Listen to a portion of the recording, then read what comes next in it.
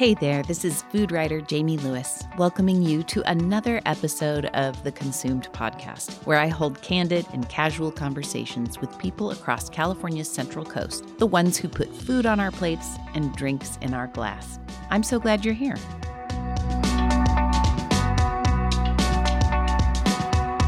Before we get to this episode's guest, I want to share a word from Consumed sponsors.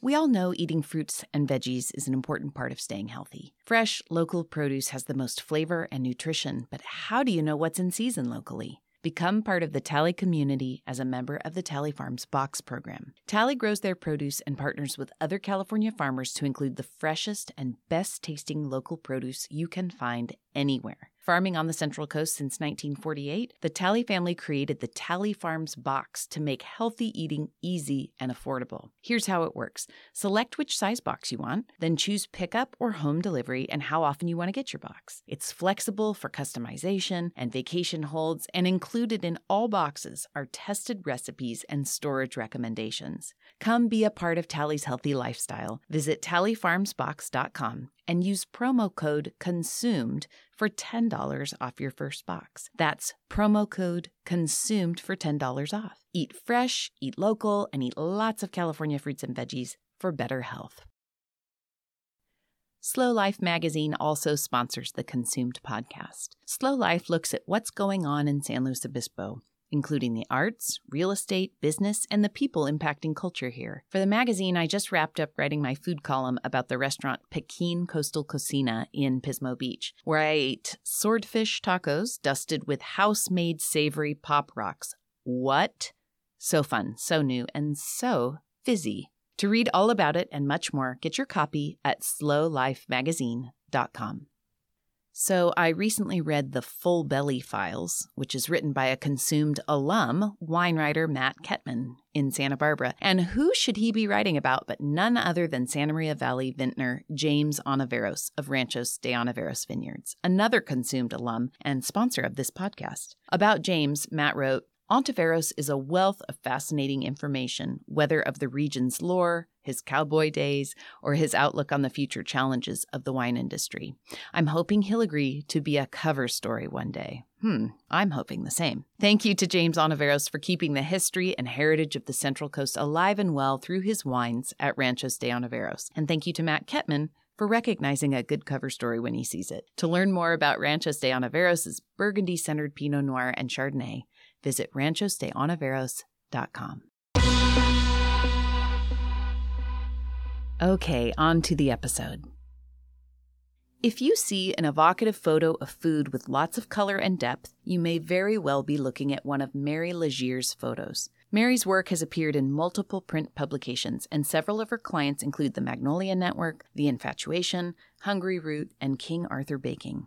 But her background isn't in photography or media. Actually, it's in computer engineering.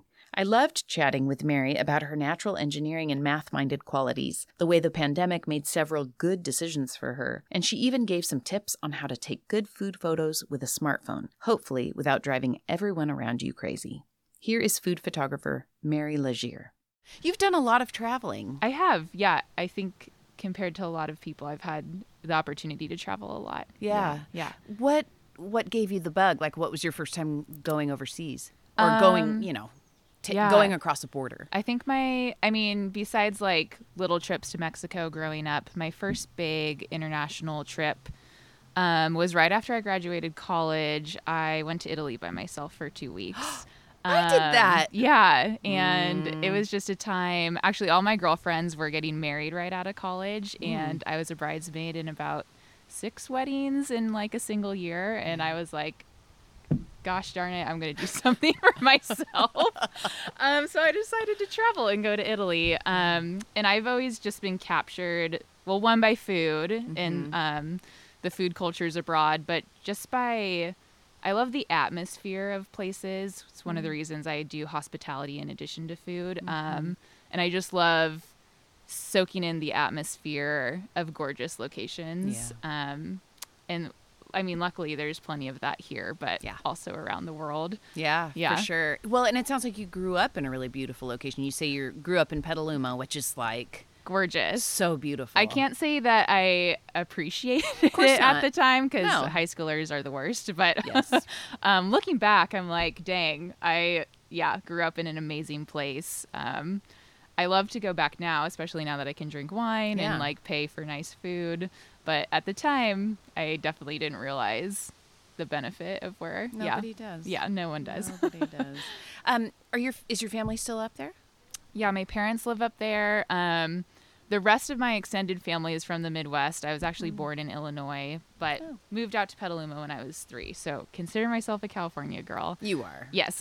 Yeah, you for sure are. But yeah, my parents are still up there. They own a small toy and hobby shop. What? Yeah.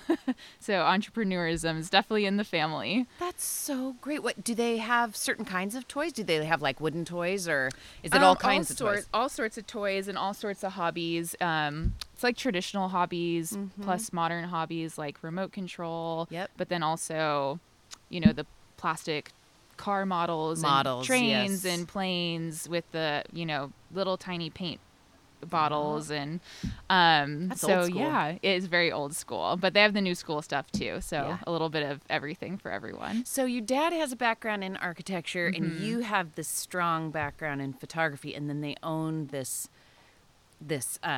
toy and hobby shop. I mean, there's something there. There's like a thread there, right? Yeah, I think my dad actually and I have had similar career paths.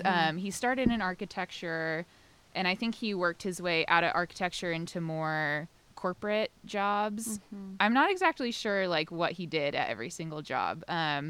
He worked as the head technical writer for AutoCAD at one point. Oh my gosh. Yeah, Okay. and then I think he moved on to some other like tech software companies where I believe he was in charge of training employees. He's very good at leading people. I don't know that it related to architecture. But I think he got to a point where he was burnt out like working for other people.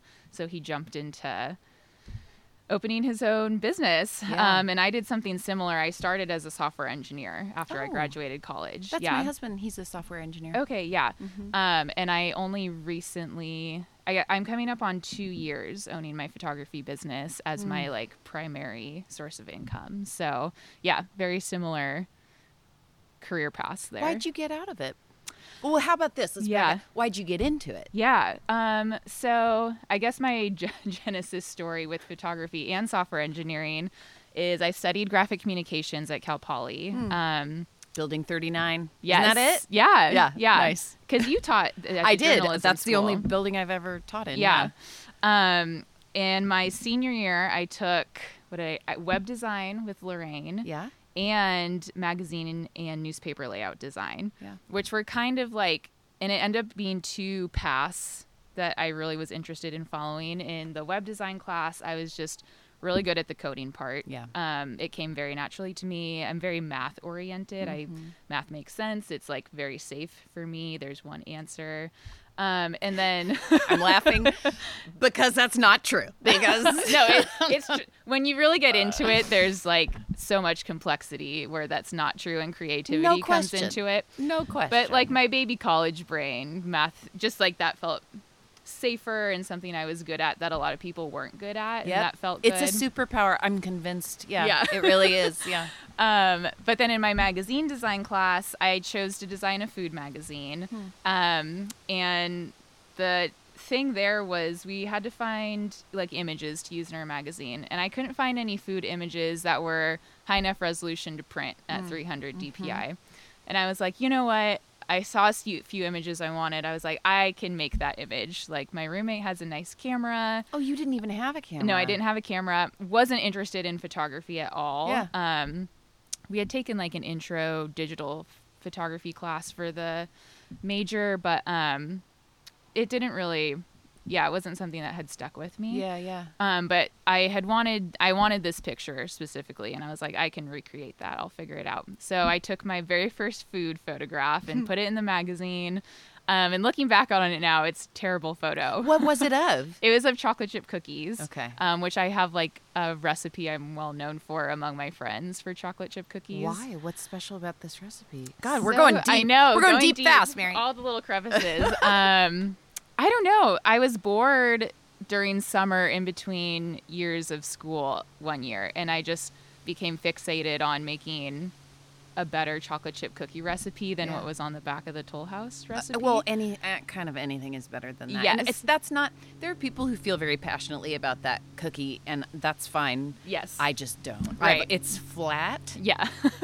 And kind of weepy. Yeah. But I like a loftier, kind of a denser cookie. But I also like it smooth, and I have a friend who makes it very crumbly, but it manages still to be chewy. It's like, I mean, that is her superpower. Yeah. She makes the gnarliest chocolate chip Yeah. cookies. So what is yours? What's Mine your is preference? Very dense. I like soft, not a lot of crunch to it. Like, you could probably drown someone if you put these cookies in their pockets and threw them in the river. Like, I like a cookie, you know. Cookie. Yeah. So pretty dense cookies, and it doesn't take much tinkering with the Toll House recipe to get something better. But you know, I was 19, 20. No one my age really was doing that. So then among my friends, I just was the cookie girl. Right. Okay, so you took pictures of these cookies, and Yeah. why were they bad? Why were the pictures bad? Oh, just I'm looking back compared to what I can do now. I Yeah. think they were good, you know, compared to someone who didn't know anything about food photography. But yeah, so I put them in my magazine, and everyone in the class loved them. They thought the images were great. So yeah, that was my senior year, and I kind of had to decide, did I want to like pursue art as a career after college? I love print publishing, so like the magazine industry really interested me. Because you're a glutton for punishment. Yes. Because you like to be sad. Yes. But also, I didn't know anything about that industry. I didn't know anyone who knew anything about that industry, and so it felt very mysterious. It felt very far away in New York. I didn't know. Opaque, can't get in. Exactly. Yes. And then my other alternative was, I also was really loving, you know, developing websites and coding. And I kind of talked about it with my parents, and you know, I had student loans, and I kind of came to the decision that coding would probably pay off my loans a lot faster. Yep. And was that true? It was true, yeah. So I was really fortunate I worked at Really Right Stuff, the tripod company, for a hot second. With that very random logo in that spot on Higuera. Yes. the So yin and yang where we're like, Really Right Stuff? What is this place? Like straight out of the 80s almost. You could have been making and selling anything for all we knew. I know. I was there for a hot second doing graphic design while I was applying for software jobs. And then I was lucky enough to get a position at what was formerly Rosetta. Now they're like Publicis Sapient, I think. They don't even know. They don't even know. I have friends who work there, and they're like... depends on what part of the building you're in. Yeah. But a powerful company. Yes, it really very has powerful. kickstarted so many careers. Right, yeah. Especially creative ones here on the Central Coast, which is really cool. So yeah, I was there kind of during their heyday, when things were just like rising straight up, which was fun. It was a fun place to like start my career. And that was a design job? That was a software job. Oh, okay, yeah. okay. So I got hired as a front-end software engineer. But let's see. So that's how I got into software. And I met my husband at that job. Eventually, as a lot of software engineers do, we wanted to try and make it in Silicon Valley. Yeah. So we moved to San Francisco for, I think we were there for 2 years, and then in San Mateo County for 2 years. What year was this, or what time? We moved, let's see. I think we moved in 2016. Oh, very recent. Yeah. Okay. Yeah, to San Francisco. Right. And then so up until 2019, I was in software engineering. I had eventually left Rosetta and joined a startup in downtown San Francisco. And my husband is also a software engineer. He had jumped around a few places, and he was at Google.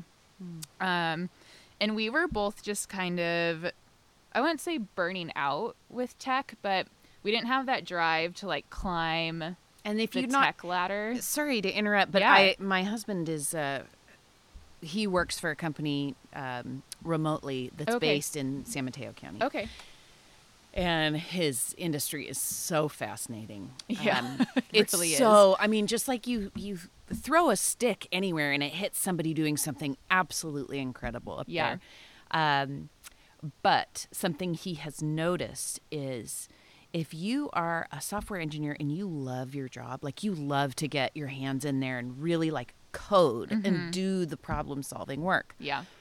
That often is not enough because you're not climbing. Right. You can't actually enjoy the work of what you're doing unless you're scheming to go to a higher level. And a lot of the time what that means is management. Yeah. And if you don't want to be a manager, I mean, not everybody's cut out. If you have the skills to be a software engineer, right, there's a really good chance you don't have the skills to be a manager. Right. Which is a whole other conversation. Of course. I like really neatly actually fit into having the skills to be a manager and really understanding software engineering. I wouldn't say I was in love with it, but I was good at it, good enough that I think management would have been a great fit for me if I had stayed in the industry. And we need, the industry needs to hire more people like me.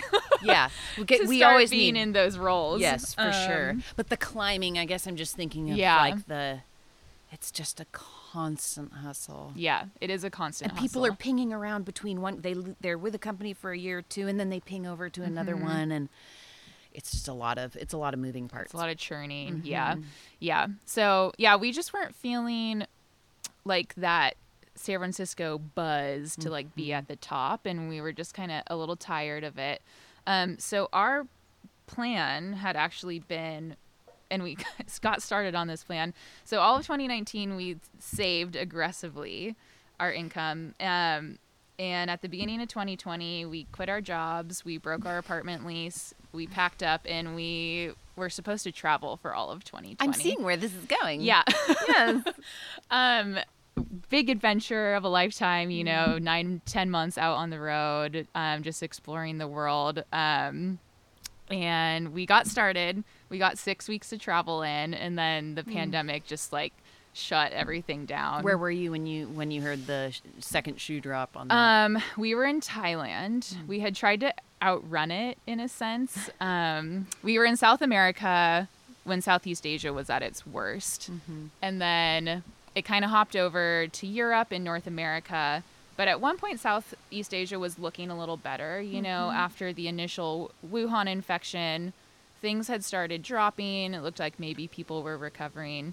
So we were like, okay, let's just get over to Thailand. We'll quarantine. We chose Phuket because it's got great medical tourism. So we were like, if we get sick, we're somewhere that has great hospitals. And beaches, you could be outside. Beaches. Phuket is beaches, yeah, right? and affordable to lay up for a while. But then North America started getting crazy scary. This was when the borders from Europe to the United States were closing. And then Southeast Asia started to look bad. The cases started ticking up. It was clear we probably weren't going to be enjoying ourselves if we stayed. And then the final nail in the coffin was the State Department kind of put out a memo to travelers abroad. And that, they have a rating system when you travel. Something's level 4, it usually means the country is in an active state of like terrorism. Don't visit. They put the whole world at a level 4, and they kind of said, if you don't come back now and you get in trouble, we're not helping you. And you kind of always, this is very privileged, but as an American, you kind of always assume you have a little bit of your government's protection while like you're if you go abroad. into the embassy, you picture the action movie where you just get to the embassy and no one can hurt you, right? That kind of thing. Well, the embassy doors are locked.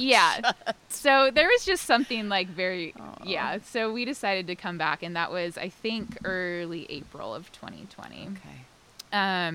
So we came back, we flew into San Francisco, so we quarantined there in an Airbnb for 2 weeks.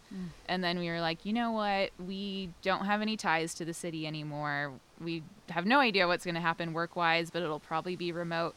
Let's go to SLO. It had always been our dream eventually to make our way back to San Luis Obispo. We didn't think it would be this soon, but so we came back here. And I thought, you know what, we have this like travel fund that we didn't actually end up spending. Maybe this is my time to give photography a shot. So you had not been taking photos up until this point. So that is the other thing. I had always been practicing food photography specifically as a hobby. I had a food blog for a little while, hated the blogging part, loved the photography part. It's funny. And then while I was in San Francisco at my software job, I actually had been doing work for The Infatuation, doing yes. restaurant photography reviews. I love those guys. Yeah, they had randomly found like my food blog. Aren't they Eats? Yes. Yeah, exactly. How many E's? Yes. Right. A little too many E's. Yeah. But they had randomly reached out and were like, "Hey, do you want to take like photos of rrestaurants?" And I was like, "Yeah, that's that's like awesome. a fun hobby, and I'll get paid a little bit. I get a lot of free food while I'm there." Yep. So that was my first official food photography job. But I had quite a bit of a portfolio built up, and some new travel photos to add to it.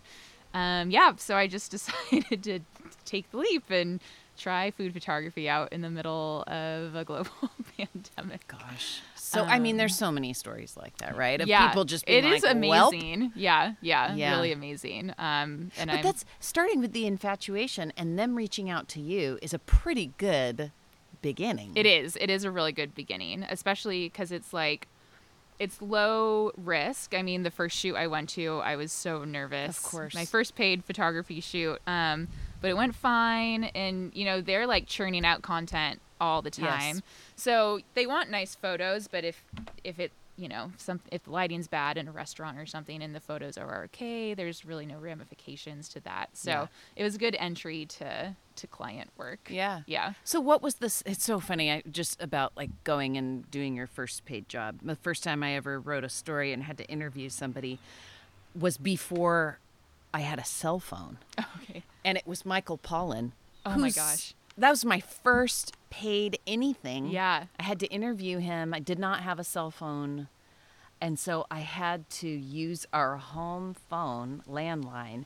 I had to go to Radio Shack to get a thing to record, like to basically beep in and record. I can't talk about this. I don't even know what it was, but I was like I was all pitted out, sweating, just so afraid that, first of all, I was going to make an ass of myself, but second of all, that the thing wouldn't record and I wouldn't do him justice. Anyway, it all worked out, but gosh, those first endeavors jobs, are so scary. Yeah, and I'm still like that the first time I meet with a new client, our first shoot. I'm just like sweaty mess, need to take a shower at the end of the day. Totally. Always goes well for the most part, but yeah. Don't sleep the night before. Oh, so funny. Yeah. So what was your second job then? So if you're doing like a content, I mean, I don't want to say it's a review, but it's pure editorial. Yeah, pure editorial. And at that point, I had broken ties with them when I went to travel because I wasn't going to be in San Francisco, and they don't have a location here.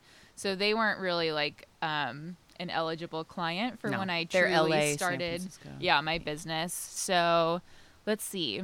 So I started out, I kind of reached out to a bunch of food delivery companies. I was like, you know what? Smart. They're doing pretty well during the pandemic. They need images. They're making money. And there was a frozen, like, microwavable vegan meal company that was like, yes, we do need photos. Your photos are lovely. Their name was Vistro. So they were like my first official client. Wow. So I started doing marketing work for them as well as product photography of their cooked meals. So they would send me like shipments of frozen vegan food, and my husband and I were in a short-term, like month-to-month furnished rental in SLO because this was like probably August of 2020. We weren't really sure what we were doing yet. It was all just spaghetti on the wall, like figuring out what was going on.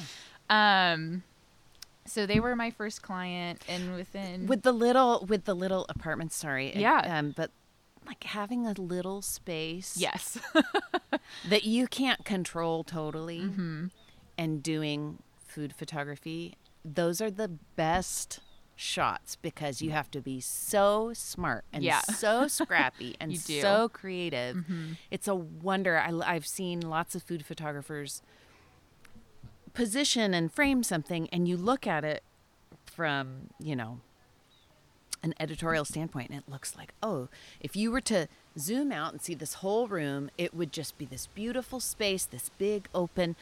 or a picnic or whatever.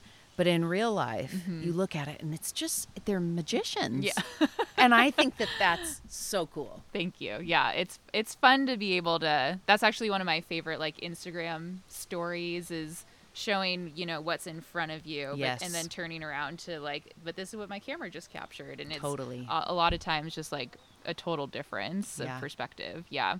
And making frozen food look good. And making frozen food. Yeah. Yes. Okay. Frozen vegan food. Yeah. I mean, it's just Nothing against like not vegan, at all. but But when you're a photographer, you have to think about how it's going to come across, Yeah, right? Because there is exactly. such a thing as a very unappetizing photo. Yes. Perhaps more common than otherwise. And so, Yes. yeah, that's a tough gig. Yeah. But you know, super fortunate to like land my first client. And then I think from there, my husband and I eventually got a more permanent apartment in SLO. We had 2 bedrooms, so I had like a little more breathing room. And my first couple clients, I did a lot of work for like a food blogger who wasn't taking their own photos. I started working with Edible Slow. I reached out to them and they were still shooting during the pandemic. So they had like reduced rates, but it was just nice to be out there and meeting people and shooting.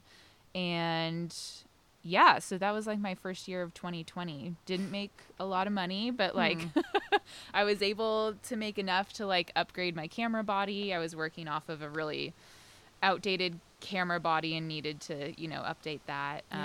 So what do you have now? What's your rig like now? I have a Canon 5D Mark IV. I ask as though I'm going to ever understand what you tell me, but Yeah. it sounds great. Yes, it's a pretty standard like commercial body, especially if you're not shooting like huge billboard ads. You know, I'm not shooting the McDonald's campaign, but it works for like most situations. So it's pretty good body. I feel like you have a signature. I feel like all photographers do of, you know, if given your choice to make something, to filter something a certain way, you'll make certain decisions like, you know, Ali Wallace has a look to her photos and Kendra Aronson has a look to hers and Jen Olsen has a look to hers. And I feel like yours is crisp and kind of punched up saturation. Yeah. I think do you play with shadow a lot? Yeah, I lift the shadows a lot. Yeah.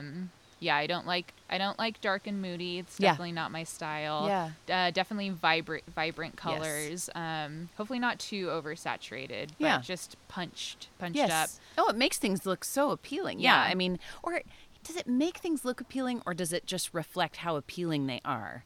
Because photography is such, I think we believe that a photo should, that the picture should be exactly how we see it.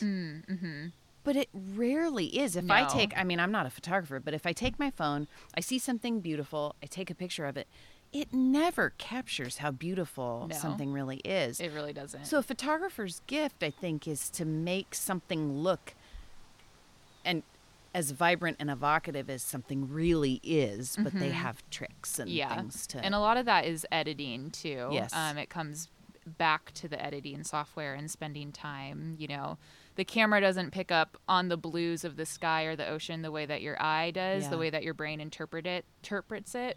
But we can bring those colors back in post-processing. So it's about, you know, knowing that you want that, spending the time to learn how to do that in editing. It really is like 2 separate skills and hopefully bringing them together to get the image that you really want. at So end the of actual day. shooting is one skill and the editing is another. Yeah, I think so. Yeah. That's interesting. Yeah. So name off some of the brands that you've worked for, clients you've worked for that people would recognize. Yeah. King Arthur Baking Company, Edible Slow, obviously. Yes Cocktail Co. If you guys are They do such a familiar with local companies. Magnolia Network I've done work with. Yeah. Infatuation SF. Wait, Magnolia Network, what did you do? Something locally? Not local, local to California. Oh, okay. So, you know, they have their own little TV shows. When they send out their film crew to all these beautiful homes and hotels that they filmed the episode around, they have a stills photographer go out and capture the same location just to use I mean, it's primarily about the film, but they need marketing materials and PR images and thumbnail images. So I go out alongside the production crew and get to do interior photography. Is that fun or what? Oh my See some gosh. really gorgeous locations. Yeah, I bet. So do you have ongoing work with them? So it's not, yes, I do. It's not booked directly through Magnolia. They actually book the episodes through independent production companies. And then a lot of times I've had my name given to the production company by Magnolia, but I've never been in direct contact with them. Yeah. But the production company will reach out and be like, hey, we have an upcoming episode and your name's been given. You know, are you free that day? So that's so fun. I feel like your style is appropriate for the places and the things that they like to capture. Yeah, I think that's true. Yeah. Well, we have our own Elizabeth Poet down here in Lompoc she has Ranch to Table, and that's a show on Magnolia Network. And so I wondered if you had gone there to No, shoot. I didn't do that one. Okay. There's a couple. There was another girl who is, I guess, pandemic vacationing here, Sydney Brown. She's another interior kind of food hospitality lifestyle photographer, and she's actually who connected me with Magnolia. So she might have done that work. I don't know if these episodes are aired, but I believe she's worked with Hotel Inez and Skyview for such great spots. Magnolia. Wonderful spots. So but fun. There's a couple of us here that can do the work. Yeah. Well, so give maybe some tips on. Well, no. First, tell me the difference between approaching, say, the interior of a lodging property versus doing like a shoot for King Arthur Baking. Yeah. Well, the biggest difference is one is on location and one is in a studio. So the location work, and especially for these Magnolia episodes, this is like very quick photographs, like light on my feet. I'm not taking like 10 highly crafted architectural images. It's more like quick paced editorial style interiors. Are you capturing people in those spaces? I do capture the either owner or designer. So there are people involved, so you do have to be quick, right? Yeah, and they're primarily like there to be filmed, not to be captured on the stills. So I do portraits of the creator or owner. But yeah, you got to be light on your feet, make quick decisions. It's more about volume and then having selects to choose from at the end of the day and paring those down and giving off of a handful of photos. Whereas, so like King Arthur, that was very styled. You know, you have to bake the thing you're going to make, and then you're in a studio with artificial lighting. For that job, I did the baking and the food photography and the styling. Because sometimes it can get very precious where there's like 16 people. Yes. One person is baking the cake, one person is frosting the cake, one person is cutting the cake, one person is wiping off the knife for the next cut. I mean, it's just somebody's got tweezers, inevitably. Yes. Yeah. I have yet to be on a shoot that size. Hopefully that's the trajectory my career is taking. Is that what you want? It is what I want. I don't know how big of sets I want to get into. Like, I have no desire at this point in time to shoot for McDonald's. I really love the editorial style imagery, even if it is studio based. I really want it to have that like Martha Stewart Living feel or Williams Sonoma feel. But yeah, working with right now, Kendra and I do a lot of work together. Oh, I see that as a good fit. Yeah, we have we shoot Hungry Root together here in town remotely. And she does all the food styling. I do all the food photography. You know, I nodded and said, but what is Hungry Root? Hungry Root is a grocery delivery company. Are they a local company? No, they're they're a national food startup. Like they have a series of investment behind them. They've done super well during the pandemic, as many grocery delivery companies have.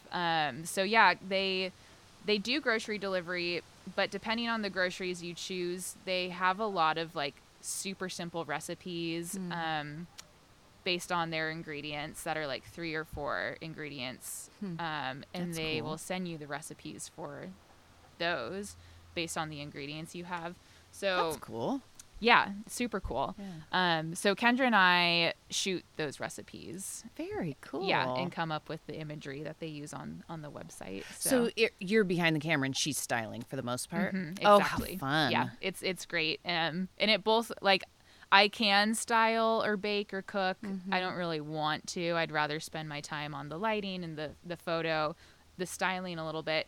And Kendra can shoot. She would much rather be food styling. Yeah. So yeah, we love working together. I call her my work wife just because I see her so often, and she's like a perfect companion to navigate this industry. That's a good fit. Yeah. That's a good fit. And I would see, like, I remember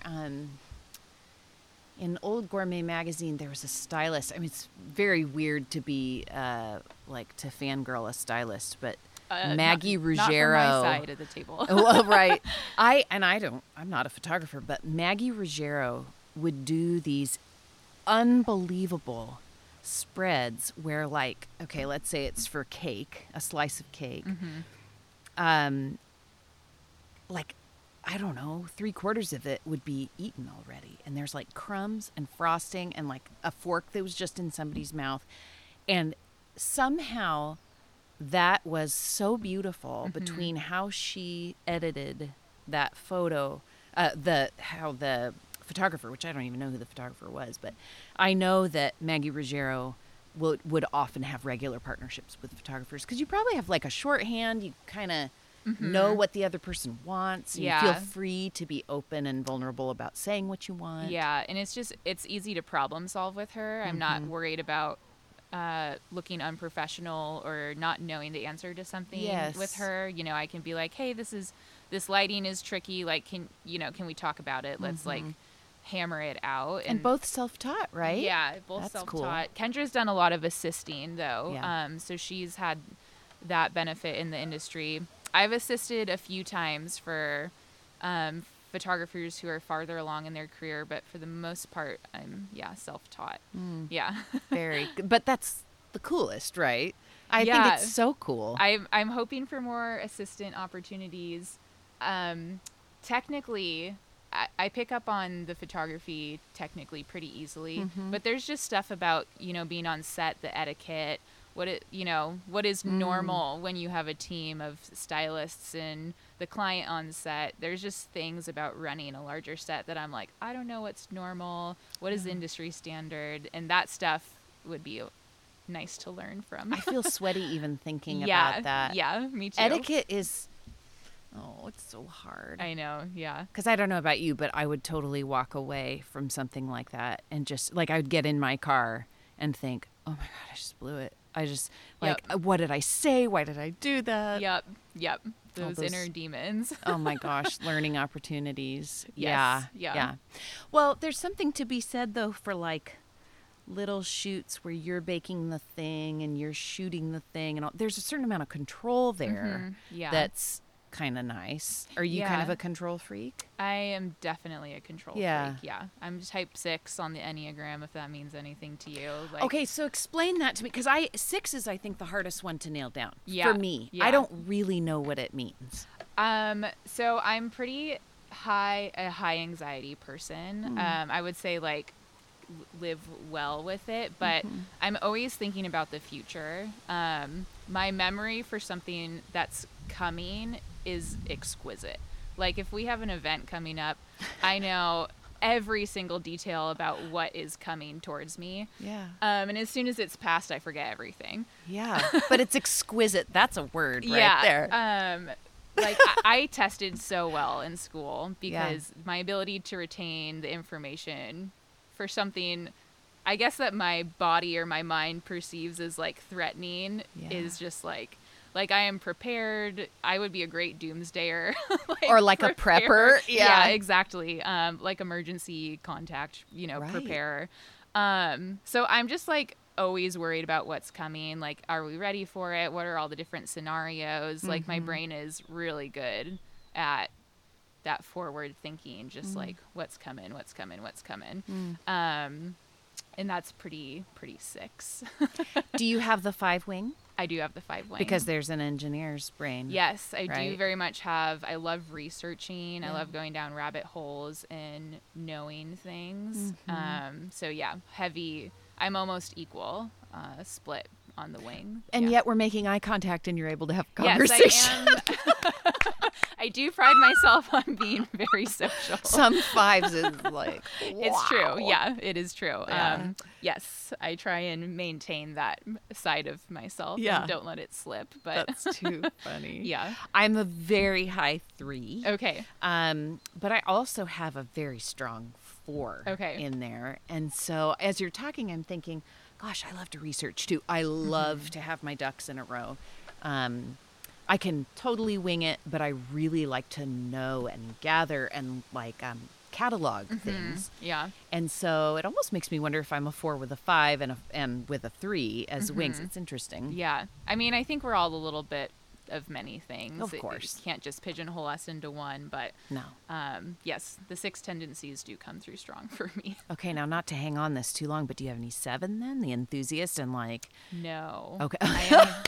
That was pretty I clear. am not a party person. Not into fun. No, not into fun. Yeah, I get very passionate about my own subjects, but I am not an enthusiastic person. Yeah. Yeah. I wish I was. Don't you love though that you know that about yourself? I don't know. There's something really good about that. I mean, I feel like you, especially when you get past your 20s, you're like, I'm just going to stop being sad about what I'm not, just lean into what I am.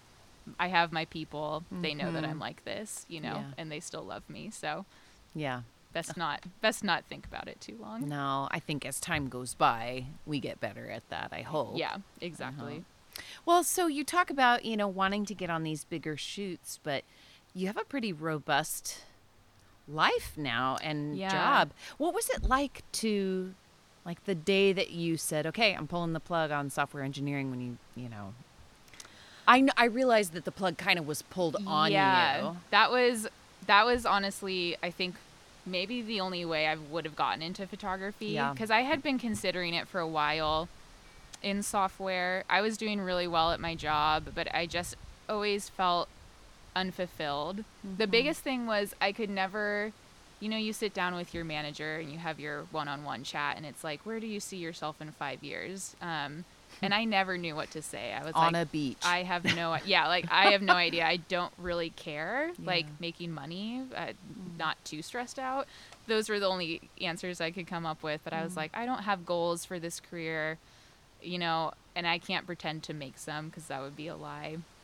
But I was always so fearful of leaving engineering. The salary is a hard thing to step away from. Yeah. The stability, being someone who doesn't like unknowns, the unknowingness of stepping into and entering a career that's filled with unknowns just from a deliverables perspective, Photography is so subjective.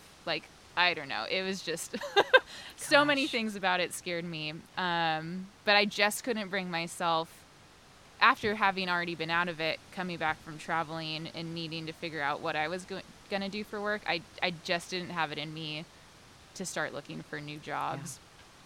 Yeah. And it helps that the software engineering interview is not a fun set of hoops to jump through anyways. So I know. I watched Jake study and prepare for these things, and it's like, wait, isn't it just an interview? Isn't this just a conversation? No. It's like a math test where everybody's watching you do the problems. And they ask you 6 of questions them that aren't actually relevant to the job you'll be performing for them. Yeah. Right. It's just jumping through the hoops. Yeah.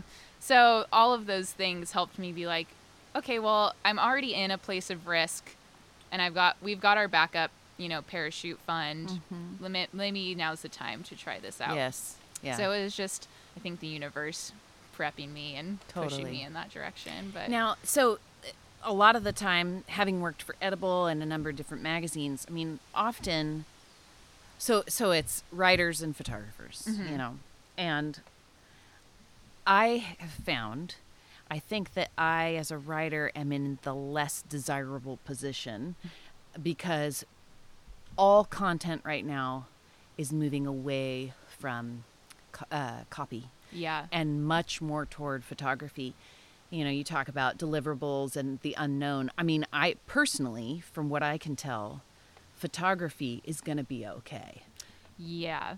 Although even within photography, people are like, short form videos. Everyone's got to learn how to become a DP, a director. Yeah. So even for photographers, it's like, do you know video? The still photograph might be dying. Oh, well, okay. Come to think of it, if you say that, I mean, gosh, everything is so hyper digital. It is, yeah. That why wouldn't it go toward that? Yeah. But there's nothing that's the same as a beautiful, like, think of a portrait. Exactly. You don't want to see a video necessarily of someone. No. You want to see a portrait. So yeah, I'm not personally worried about it because I think there's room for both. Mm-hmm. I also feel that I see society burning out on short form video eventually. And there's a place for it. Like if a restaurant needs to do marketing, I do think there's a place to learn, you know, TikTok and Reels and the short form stuff. Especially to like quote unquote beat the algorithm or whatever. I hate that so much. I know. I can't. I know. Yeah. It's terrible. But I kind of think of, you know, when a client, so maybe you need that stuff to get someone's initial attention or even to get discovered.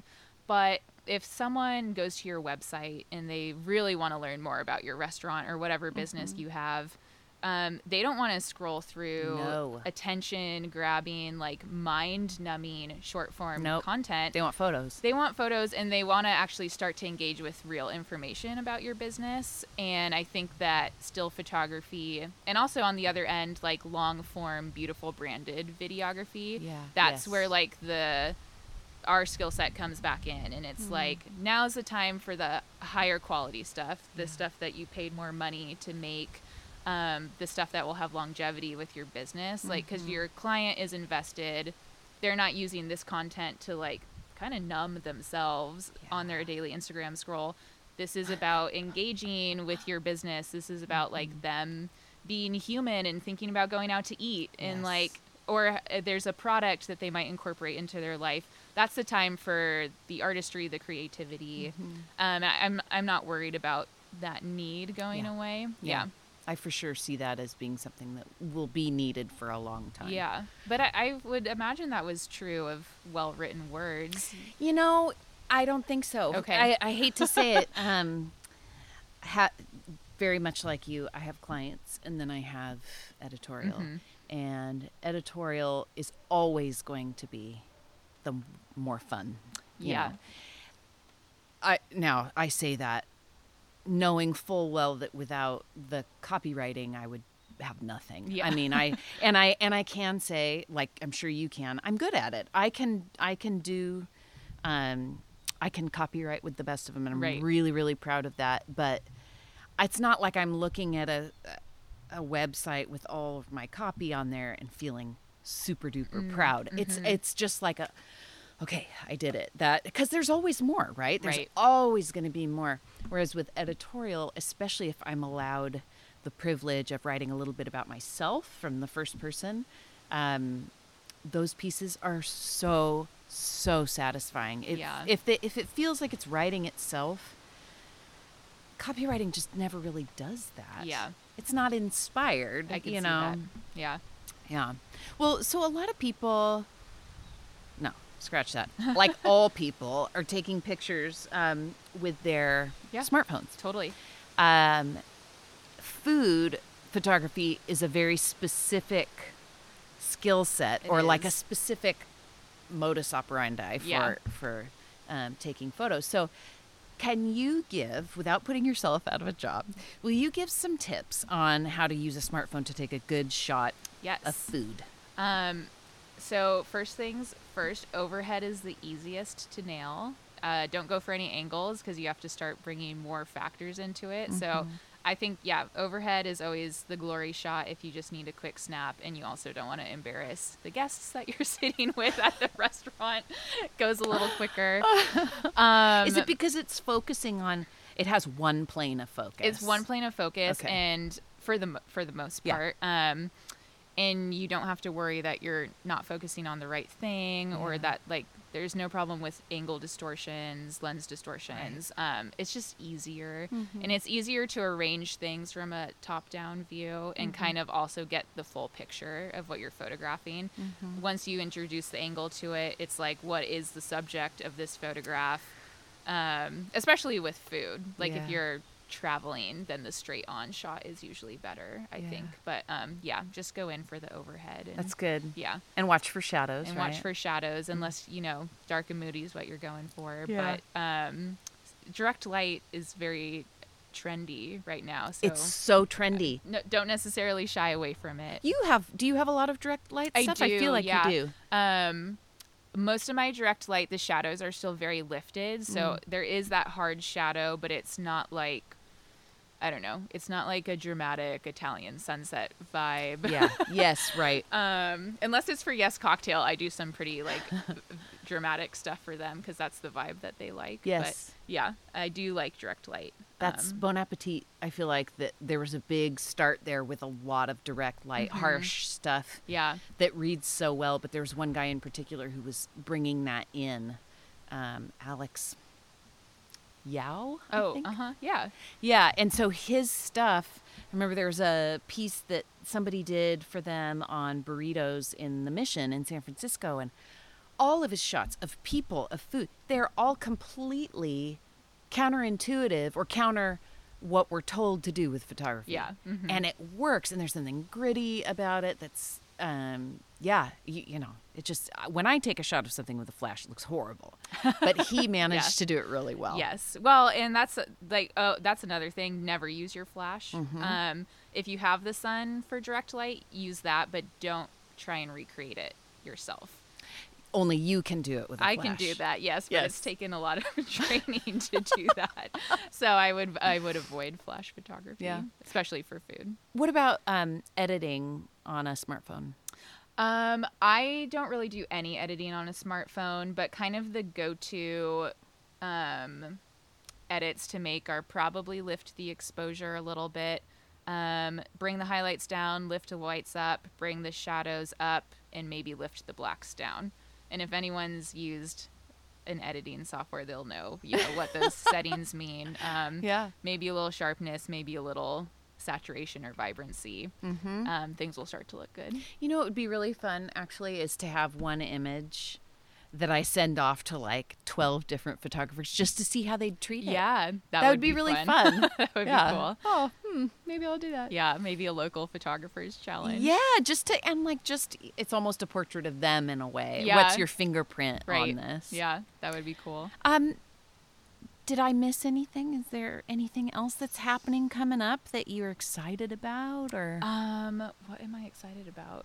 No, I just have kind of more. I feel like I am just reaching this level where I'm feeling pretty confident about work continuously That's coming in. such a good feeling. Yeah, it's good feeling. And I kind of just reached that place, so I'm trying to get my business practices in place and the boring stuff figured out for my business. So I'm just excited to cruise and enjoy the step I've reached for a little bit, and then figure out what's next and what part of the dreams to go for. We don't celebrate that moment like we should. Yeah, I think it's important to look back from where you came and realize you're in a place maybe you never even thought you could get to, and just be willing to be like, I'm going to take a beat here. Like, I know I want some bigger dreams than what I currently have, but this used to be the bigger dream, and like, I'm going to enjoy it. Yeah. Not live in like survival mode. Just relax a little bit. Just relax. Yeah, get out of your own way. Yes. Yeah. Oh my gosh, I kind of needed to hear that today. Mary, tell me if it was the last day that you spent on the planet and you were like, I've done so well.